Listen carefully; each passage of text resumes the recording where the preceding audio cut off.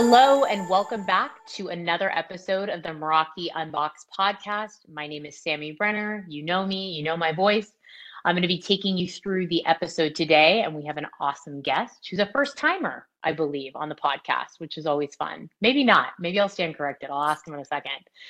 But before I get into the meat of it and introduce our guest, shameless plug, don't forget to download, subscribe, tell all your best friends about this podcast. If you want to contribute, let us know. We are open to ideas and we want to hear what you have to say. Or if there are any great guests you want on this podcast, let us know and we would love to collaborate where it makes sense. All right, let's get into it. So today on the podcast, we have Morgan Teachworth, who is the SVP in the Common Hardware Group, responsible for leading hardware and supply chain for Cisco's wireless and Meraki portfolio. So he took that role in December of 2022. And prior to that, he was the VP of hardware and supply chain for Cisco Meraki. He came to us, to Cisco in 2012 via the Meraki acquisition, where he was one of the founding engineers, which is kind of a fun fact. And we're going to talk to him about that. Welcome to the podcast, Morgan. How are you? I'm good. Thank you for having me today, Sammy. And you are right. This is my first Meraki Unboxed. I've sent team members to Meraki Unboxed before and listened to their podcasts, and they were always really fantastic. So I am excited to be here. Yay! I'm so excited to have you. And this is the first time you and I are meeting personally, but I've seen you a million times on all of the all hands, and you always have a really fun background. And I feel like you're kind of like a comedian a little bit. Am I right about that? I mean, I don't know, but that's what people tell me. So it's not my fault if I'm funny. Um, Right. Yeah, it's a weird thing being seen by so many people, like being on the Yeah. senior staff and showing up in those meetings. And I have like the smallest role in the all hands. So I'm glad that my background stuck out a little bit. I'm glad to Yeah. be making a little bit of a splash. You totally make a splash. On those drab, dreary days when you have to talk about inventory, you're like, hey, at least I got a cool background. And we'll talk about that too, supply chain, what's going on in the industry, what's going on in the market. But Oh, don't I'm don't throw me in the briar patch on supply chain. Yeah, it's only been 2 years of talking about it constantly. Can we talk about engineering a little bit today? Let's talk about Yeah, engineering. We'll do both. Compromise. yeah. Let's start from the beginning. I mean, why were you interested in hardware engineering, and how did you land at Meraki? All right.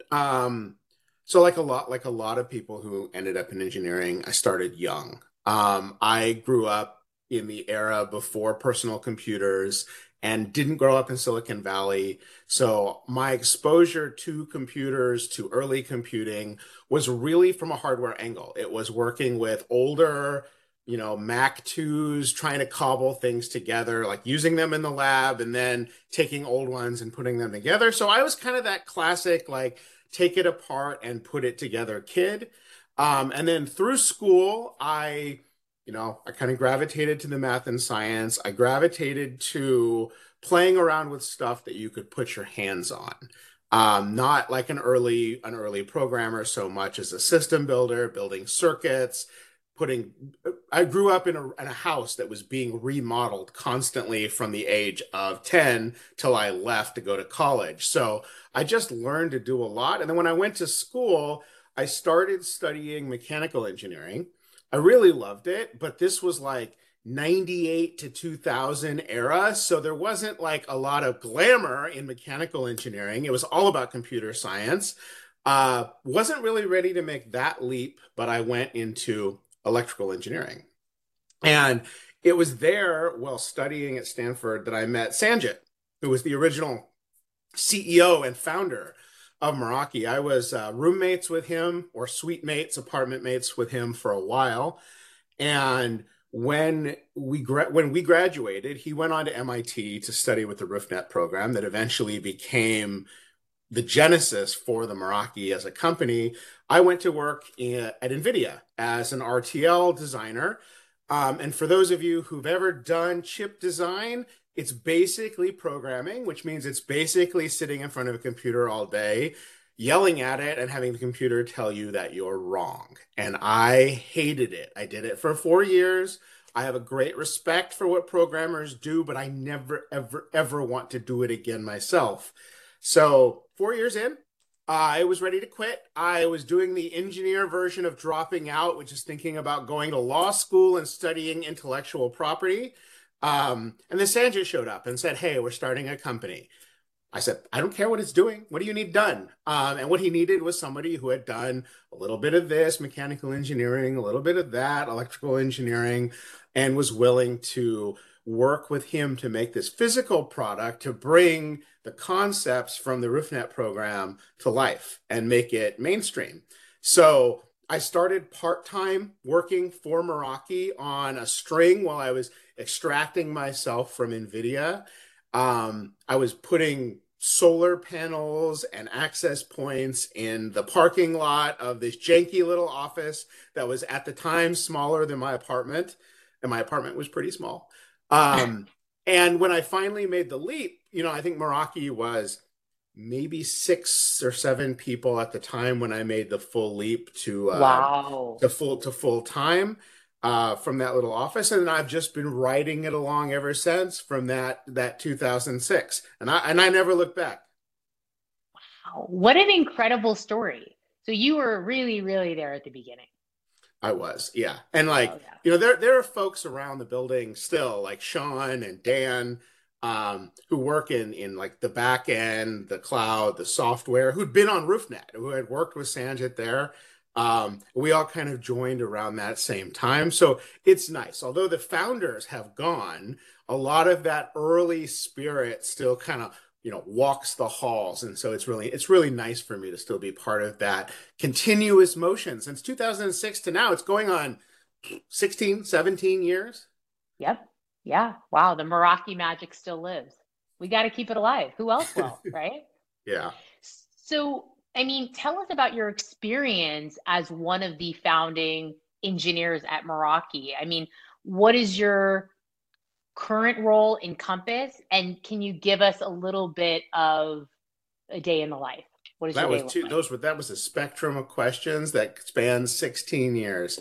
Um, Being a founding engineer. What Meraki was doing when I joined was bringing up a product with a manufacturer in Asia, trying to drive it to mass manufacture, working in what the advanced wireless technologies of its time, both indoor and outdoor. And I was qualified to do zero of those things, zero of them, basically. Um, I joined Meraki, and one of the first things that I realized was, especially when it came to our partners, the business development, the contracts, working with Asian manufacturing and joint design manufacturers, that I was in way over my head. So the first thing I did was hire my own boss. Like you're at a startup, you know that it's dependent on you to get work done. And so Hans and I went, and Hans was one of the founders. Hans and I went and we interviewed a fellow named Ben from Apple and convinced him to join. And like Ben became my boss. And I learned a ton. The first thing he did was he told me get a passport because I had never been out of the country. And then he Wow. proceeded to take me on a 2.5 week trip, starting with Shenzhen, China, all the way through Hong Kong, Taiwan, where a lot of our stuff is manufactured to this Right. day. So that was my experience as a founding engineer. Like I knew how to run a lab bench and I knew how to read a schematic and I knew how to CAD a little bit. I wasn't good at any of it. I had a college education in these things rather than any real experience in them because I'd been chip designing. But then this just like splash in the deep end of being out there with partners, starting to work with customers, working on contracts, like all of the people aspects of engineering, which I had sorely, sorely missed. And in truth, like that's what I love is working with groups of engineers, working with groups of innovators, like building something big together across the globe with a whole lot of people. And like that's kind of what my role encompasses today. So I have an internal team, I have an engineering team that does product R&D through architecture, design, ramp to manufacturing, and I have a supply chain team that like buys those goods and watches population of them and make sure that the customers are having a good time. It's end to end. But what it really is building this giant ecosystem, mostly outside the walls of Cisco, that we work with day in and day out to build lots of different products. And that organization, that extended family through contract and marriage, basically, like it breathes, it grows and it shrinks and it changes over time depending on the products that we make. When we introduced cameras, that required a whole new ecosystem to be built overnight. And like it's like a whole new wing of the family that lives over there in IoT land now. So it's really, really exciting. And my role now is basically just like playing slightly distant patriarch to a very, very big extended family through a lot of the people that have grown up with me inside the Meraki organization who, run or coordinate very big pieces of that now. It's super exciting. And of course, I am part of the Common Hardware group. So like after being a quote Merakian for so long, like now I'm a Merakian and a Cisconian in Cisco, like really trying to grab onto that Cisco identity and drive the Meraki business to great heights using the power of Cisco, but also drive Central Cisco into some of the best practices, adopting that Meraki magic because we all want to grow the top line of the whole business a whole hell of a Right. lot. So that's my role today is evangelizing, um, making sense of what doesn't make sense from an outsider's perspective on Meraki and turning that outsider perspective into an insider perspective. And frankly, like growing my Meraki family to include all of Cisco. Right. No small feat, I'd like to call out. Thank you. Yeah, no small feat. It's crazy to think in your 16, 19 years that you've been here, the evolution of your role and how much more you're taking on probably. And also the commonalities from when you started, in manufacturing and going out to these factories and deciding what chipset and what manufacturers to work with. I mean, you're doing so much more, but also there's kind of this line to the same. I mean, The funny thing is so doing this for like 16, 17 years, I was a dumb kid out there doing things for the first time. And like I was working with some dumb kids at these companies who were assigned to like junior baby accounts that maybe would never go anywhere like Meraki. And now over time, like I've been here and I have the position I have now, and they've been with their companies in Taiwan in many cases for many years. And so like I walk over there and I'm working with the GM of a major group of a large multinational manufacturing company. And I'm like, hey, dumb kid, I remember you. And he's like, yeah, you too, dummy. And it's very strange. And it's like, when you're young, and you're an outsider to any group, you're like, there's an old boys club, and it's usually an old boys club, and you're like, that really right. sucks, and I hate it. And then you grow up and you realize that like, shit, I stumbled right into an old boys club, and like here I am, and like, what am I gonna do with it? And who's in this club, and who is looking at me and saying, look at those guys, they're awful. What are we doing to make sure that we don't repeat the cycle that we felt and that Yep. everyone around us felt? Um, for everybody, not just people who are like us and coming up, but like everybody who's anywhere in that journey Hmm. towards, having had a career, anybody who's building a career, like Hmm. how do we make sure that they don't feel like they're perennially on the outside of trying to go through the same grow up journey that we did, you know? Right. Well, I think just your level of self-awareness, though, and the acknowledgement that that exists, leaps and bounds ahead, right? Because you're consciously thinking about that, which some Thank people you. I mean, don't. it's hard because sometimes you meet someone early career, and what you want to be is like, look, I'm sorry to tell you this, you're a dummy. So was I. So am I. Like, there's very little difference between you and me, except I'm sitting on the other side of this desk, right? And I think with hindsight, I can say like, yeah, everybody should have admitted that. And at this point, like everybody should admit that. Like Hmm. we're all doing our best to make this really, really big machine run. And like whether you've been doing it a long time or you've been doing it a little while, like no matter what your background, like you're bringing something to it. And like, yeah, everyone at the table is some kind of dummy, right? So like let's make the table a little bit bigger and maybe like we'll have enough dummies to figure this one out. There you go. Well, I mean, this leads us perfectly into my next question, which has to do with hard lessons learned, right? In your career, as you navigate, as you grow, as you evolve.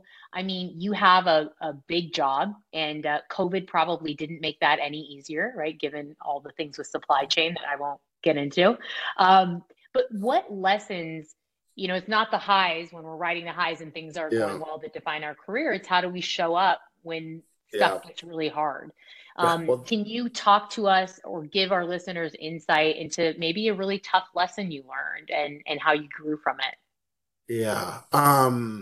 And this goes back to my like table of dummies story, but essentially if you're working and the problems that you have are not much bigger than you, if they're not giant hairy problems that need to be solved, then you're not punching up. You're not punching at the level that you need to be. You're not working on something that's going to change the world. You're not working on something that's going to grow yourself.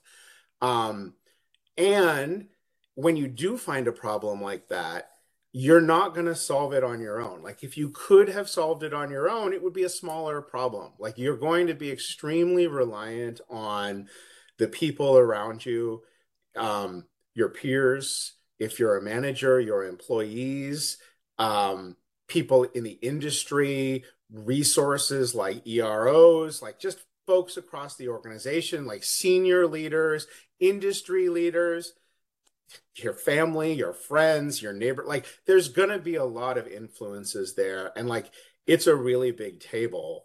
And everybody who's working on these problems can't solve them on their own. Like if they could solve them on their own, they would politely ask you to leave the table and they would just solve the problem on their own. But you're really in it with a bunch of people. So when you're starting out or if you've been working for a while at a comfort level, you can get it in your head that like whatevs, I got this. Like I got it, I'm great, I'm gonna solve this, like I'm gonna get it done. And like fine, maybe you are. Like maybe you're in a comfortable place and you can just solve all of the problems that you have. But it's like it's the world's job and the company's job and your manager's job to put you in a position where you are not just punching on your own and you are heavily, heavily dependent on the ecosystem that's around you and the relationships that you've built. So at the Hmm. end of the day, I don't care if you're technical, like a very, very technical person, a technical specialist, like the only person in the world with a PhD in XYZ, like the relationships you build and the relationships that you sustain and the allies that you make and like the aligned vision that you have and your ability to communicate and line up behind a really big push is how you're going to get, how you're going to get and keep the rock up the hill, basically. Yeah. Yeah. Wow. So build a network, build relationships that are long lasting and put yourself in positions where you might have to lean on other people to accomplish something great because Yeah. that's going to push you outside of your comfort zone. And admit it when you don't know. Like admit it when you need the help. Admit it when you don't have the answer. Like that's the key. Like if you're pretending that you're just going to solve it, people are lazy. They're going to believe you and you're going to be sweating every night because you're not actually solving the problem. Like admit that you need the people around you. And when you need help, admit you need help, advice, another idea, like seek it out. I think nothing can go farther towards building a really inclusive environment at work than conscious culture. And a big part of that conscious culture is like being open to admitting that you yourself need the environment. You're vulnerable and like you need help from anybody. Like you're desperate, you'll take it, and that people will step in and people will accept the invitation to step into your orbit and contribute to something great if you're making it obvious that it is very, very welcome. Yeah, absolutely. And I think you and I can both agree.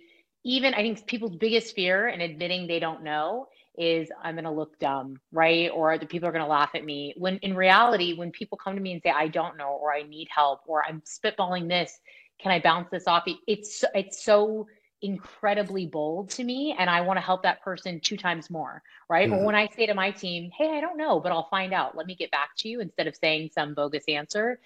People Yeah. appreciate it big time.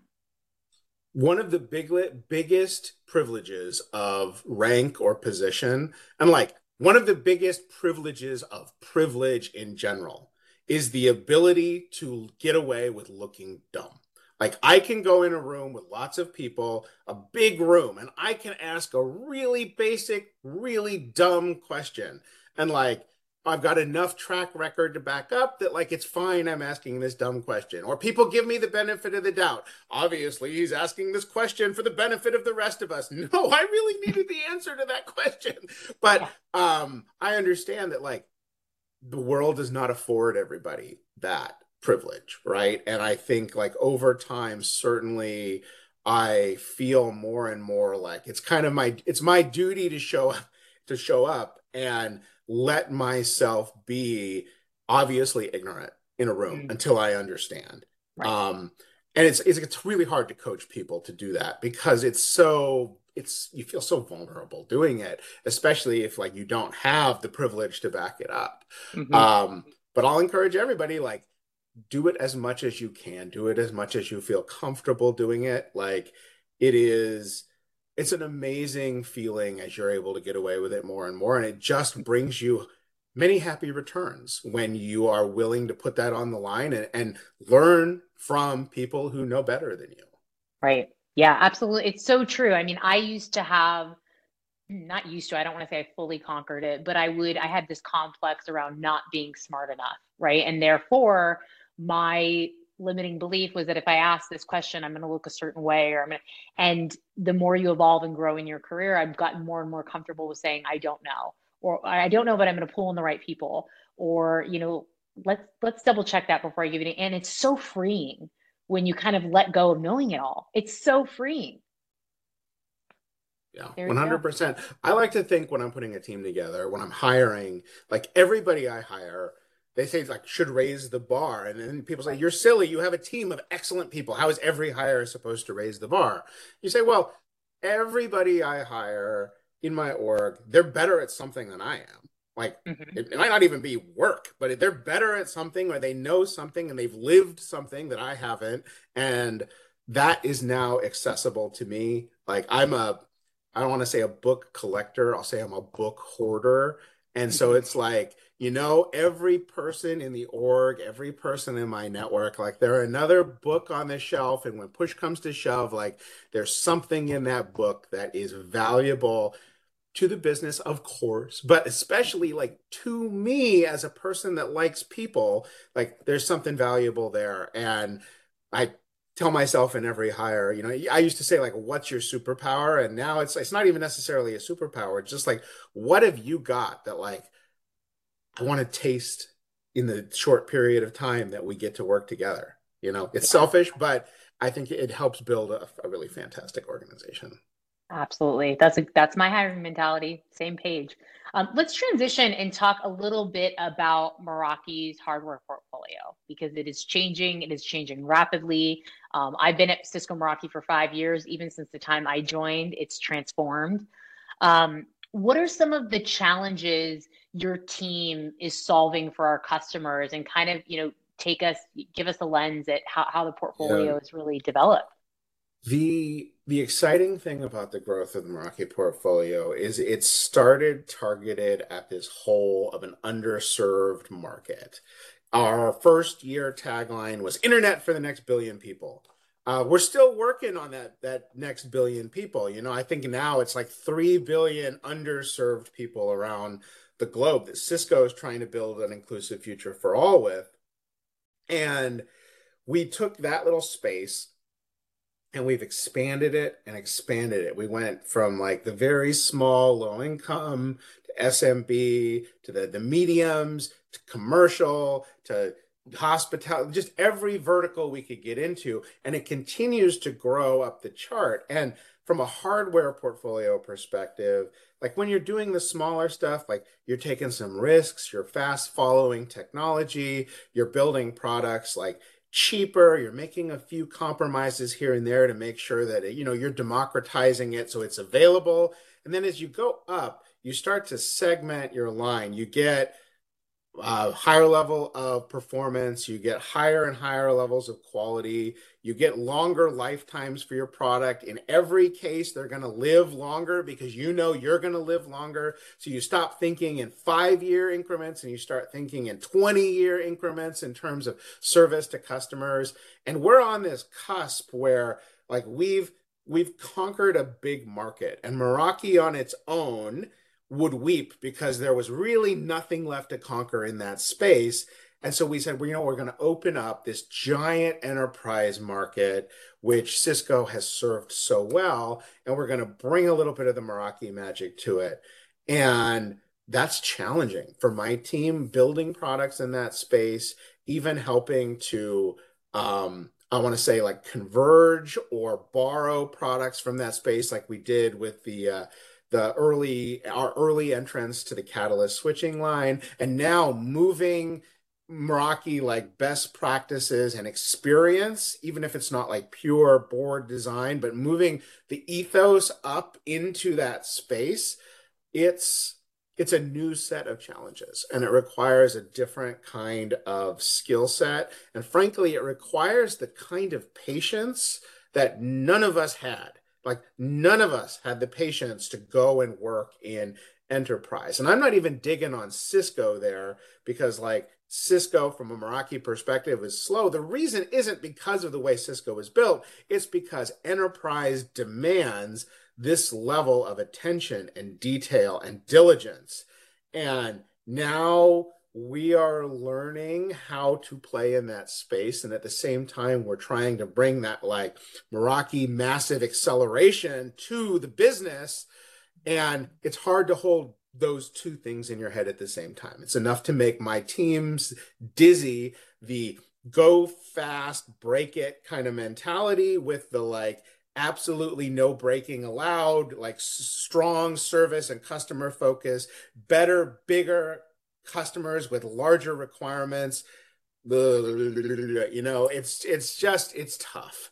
And so you're seeing right now this rapid evolution of the Meraki portfolio, our own products, designed in the Meraki house, to the products that are designed by Cisco Meraki jointly, as well as looking forward to adopting products that are so far from anything that my team has ever worked on, the big switches, the data center type stuff, and how those might become cloud managed. And even if I never touch the hardware, my team never touches it, or we don't touch the supply chain directly, like we're still trying to put like grubby little Meraki fingerprints on all of those solutions and offerings, and the manufacturing and the partners and the business development and the ecosystem, to ensure kind of a seamless customer experience all the way through. Um, it's tough. There's a lot going on there, and I'm really Yeah. excited about it because I've always been about leverage. My team has always been really small. We use partners, we use contractors, we leverage other people's manufacturing, and we use them for problem solving. The team has always been as small as I could get away with. Your startup, that's how you operate. Even coming into Cisco with the money pouring into us 10 years ago, we stayed small and lean, and we used leverage. And now that we're moving into the big organization, well, the game is the same. It is leverage. What is the absolute best product that we can put out? What is the best solution and customer experience that we can generate? Whether we're doing it ourselves, or whether we're using the longest lever, or whether we're just barely like throwing rocks at somebody's window to get their attention, it's all about leverage. And a, a team wants to see their impact. So sometimes we have a huge impact at Cisco, but it feels like the action we took was so small. Did we ever really take an action at all? And so helping the team understand that there's a very big snowball or avalanche effect at the work that we do today in getting to the Cisco of tomorrow, small actions in a big organization have big impact, and it doesn't feel the same. A lot of my team members have been here for 8+ years. It doesn't feel the same as it did 8 years ago, but the impact on the world, like the size of the ding that Meraki is putting in the universe, is much, much bigger, even if it feels like the hammer is very tiny now. Yeah, yeah. So let's I want to use like an example to kind of for listeners. We have some listeners that are really technical partner folks from our partner community, our channel, and then some just Cisco and Meraki employees, and then outside of the organization. So I want to give like a tangible example of kind of what you just were talking about. It's never been more apparent, right? That the Cisco portfolio and the Meraki portfolio, like we are one Cisco, right? And we are seeing that merge kind of happen with some of the new products that we have hitting the street and the new features like cloud monitoring, right? Where you can see Mhm. your Catalyst switches within dashboard.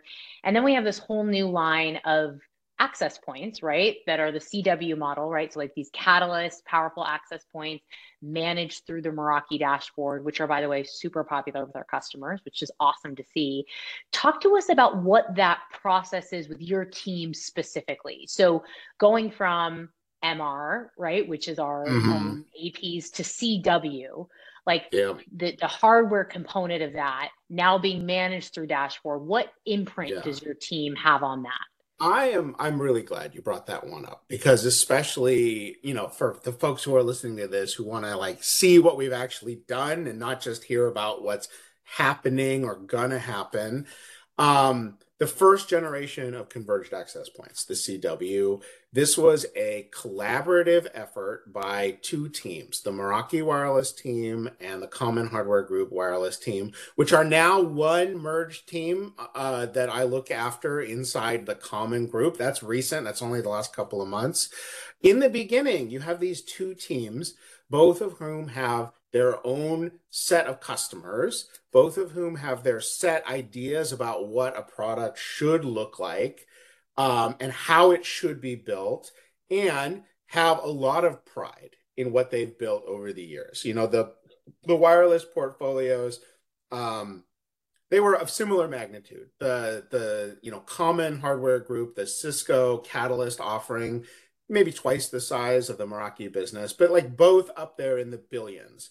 And bringing them together, you have a lot of egos, and not even just egos, but just a lot of pride. And rightfully so, because they had both achieved so much and had had a long history. It's the oldest product line for Meraki, and it's a 20-year plus product line at Cisco. So in the beginning, people want to fight. They want to fight for what they believe in, and what they believe in is not wrong. There's nobody coming to that room who is wrong.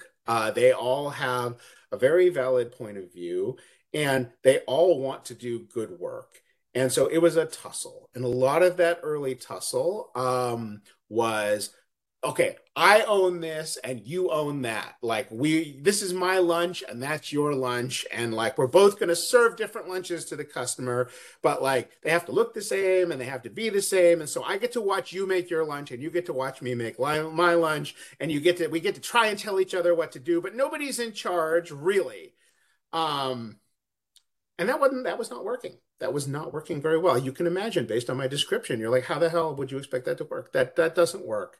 So we really had to get those teams working together. Like every project, each access point is its own little kitchen.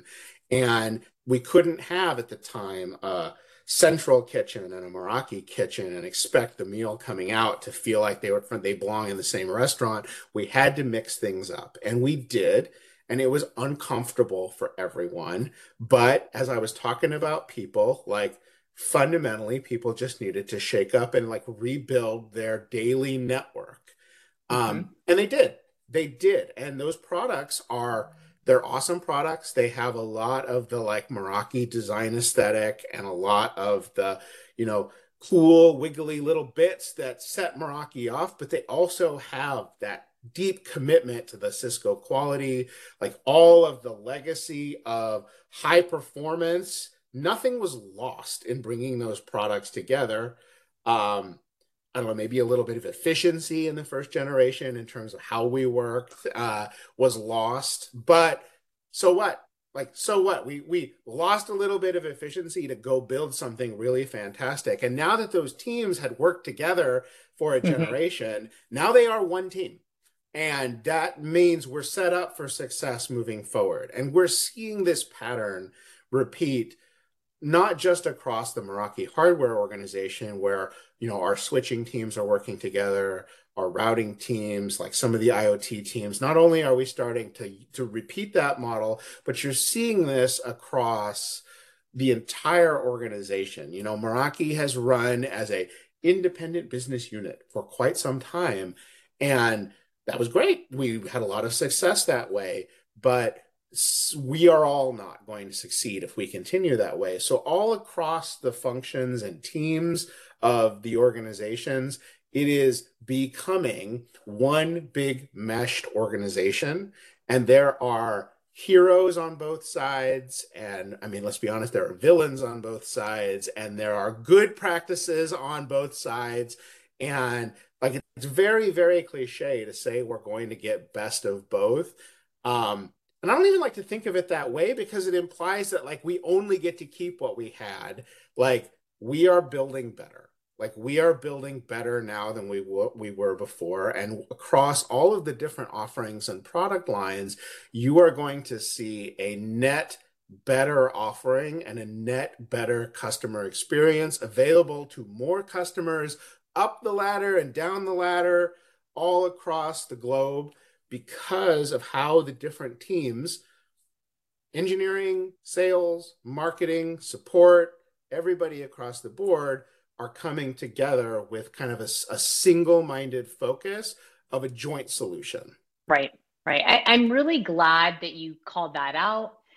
You can kind of take ownership of that. I feel like kind of the elephant in the room, like how are we working together? And we're pushing a giant rock up a hill and setting egos aside. But I think you called it out beautifully, which is like there should be. There's a lot of pride in both product lines, and they've both been wildly successful. But I can't imagine that's been an easy feat initially, like that V1, right, of getting the teams to come together. What's something, quickly, and then we'll close out. I'll ask one more question. What's something you as a people leader have learned about bringing two teams together to really, work together and try to hear each other out? Have you had any like aha moments through this process?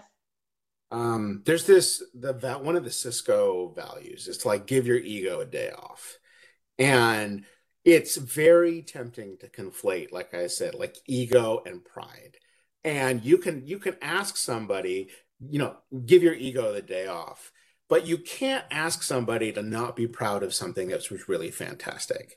So you have to let teams be proud of their history and their heritage, what they've done, where they're from. I mean, you can extend this all the way to like you have to let people be proud of who they are and where they're from and how they live. And at the same time, like that pride does not mean they have to show up with a big ego. It doesn't mean that they have to be right or righter than their coworkers or the other teams. It is okay to not give pride a day off while you're giving your ego a day off and like bring everybody together. And like that was a hard thing for me to understand. It's part of everybody in. Like everybody in requires you to give your ego a day off, but it does not require you to compromise who you are or what you're proud of. Mhm. Yeah, well said. That's a good tidbit nugget I'll take from that. Um, this has been a really fun conversation. I feel like we could talk a lot longer. So we need a part two already. I'm just calling it now. Always happy to. I mean, we got through the history and now we barely touched on where we're going. I'm very happy either to come back or bring some members of my team, or if you want to bring a like old goats of Meraki panel together at some point, like very, very happy to try and make Old that happen. Old goats of Meraki. Heard it here first. I love it. Well, you mentioned something earlier about conscious culture, right? And that being something that's important to you. And when you're hiring and building teams, certainly something you're thinking about. So when you're not leading the Meraki hardware organization or the common hardware group, I'll call it that, what other initiatives, right, fuel you? What gives you energy? You mentioned your superpower earlier. We have some incredible employee resource groups at Cisco, at Meraki. In what way do you kind of contribute and give back in that regard? Yeah. I think the number one thing, and like I'm gonna stretch and show my shirt if I'm on video.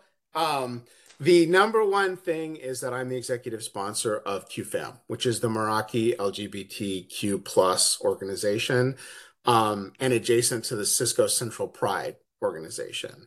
And I've been doing that for several years, since the beginning of the pandemic, so at least 3 years, if not a little bit longer, and working with that group and being proximate to the other EROs because there's a lot of overlap in population. Like the QFAM, it's the one group that populates across all of the other EROs. You get a lot of overlap there. Um, it's given me a really good appreciation for like what it takes for people to really show up as themselves in an organization, and for a minority that is very, very invisible. Like it's capable of being invisible and capable of being seen, and is stronger when seen. And the environment that has to be there, like to be seen, to be heard, to have community and be part of the larger community. So I continue to support the group. There's a leadership team of the group, and they are fantastic, and they do all the real work, and all I do is show up and maybe find money for them to do things, and then occasionally stand on stage and take credit for it. But yeah, I really love doing that work, and I like digging in with the D&I community of Meraki and of Cisco.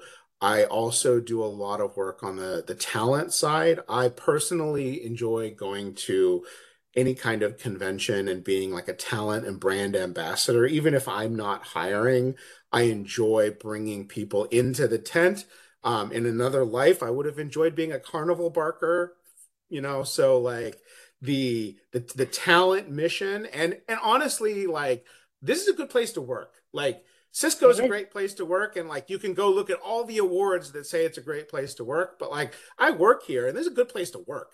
So bringing people into that, and like bringing people of all stripes into that, and like making sure that those stripes remain distinct, is really, really important for me, and a work that I continue to do, like in the spare time when I'm not trying to build product or put Meraki ethos into other products or try to buy parts. So like every time you challenge me about the supply chain, just remember, if I wasn't working on the supply chain, I was working on diversity. You can't fault me for that. Like, cut me a break. I was doing diversity stuff in that You're just 10 trying to seconds a save the day when I world. wasn't trying to buy switches. Yeah. But yeah, shout out to supply chain on that one. Things are turning around. Don't ask me when, but they're turning. It's a big ship. Um, yeah, so that's really what I focus on. Very cool. I did not know that you were the executive sponsor for that group. I'm so glad I asked about it. Yeah, Perfect. Perfect. Well, this has been a really fun conversation. Again, I'd love for you to come back. This was super insightful. You were really honest. You were really vulnerable. I love that you shoot it straight. I feel like sometimes, the higher you get up on the ladder, maybe the tougher it is to just be super transparent and real and raw. So I just want to thank you. I appreciate it. I know our listeners are going to love this episode. I'm glad. I apologize to the comms team if they are listening, and I accept the penalty or the torches that you will show up at my door with. But I think that it's valuable to see what's going on in the building. So It thank you for having me it is. today. I Yes. really enjoyed it. Oh, good. I'm so glad. Fantastic. Well, that wraps up another episode. Morgan, I'm definitely going to have you now come speak to my team, which is the U.S. Public Sector Organization, because we'll just get a hoot and a half out of you now that we've built this relationship. So tune in to next week. We'll have another episode in 2 weeks. New content coming at you. Morgan, thank you again from the Meraki Unbox family. We're so happy that you joined us today. And stay safe out there, everyone. We'll talk to you soon.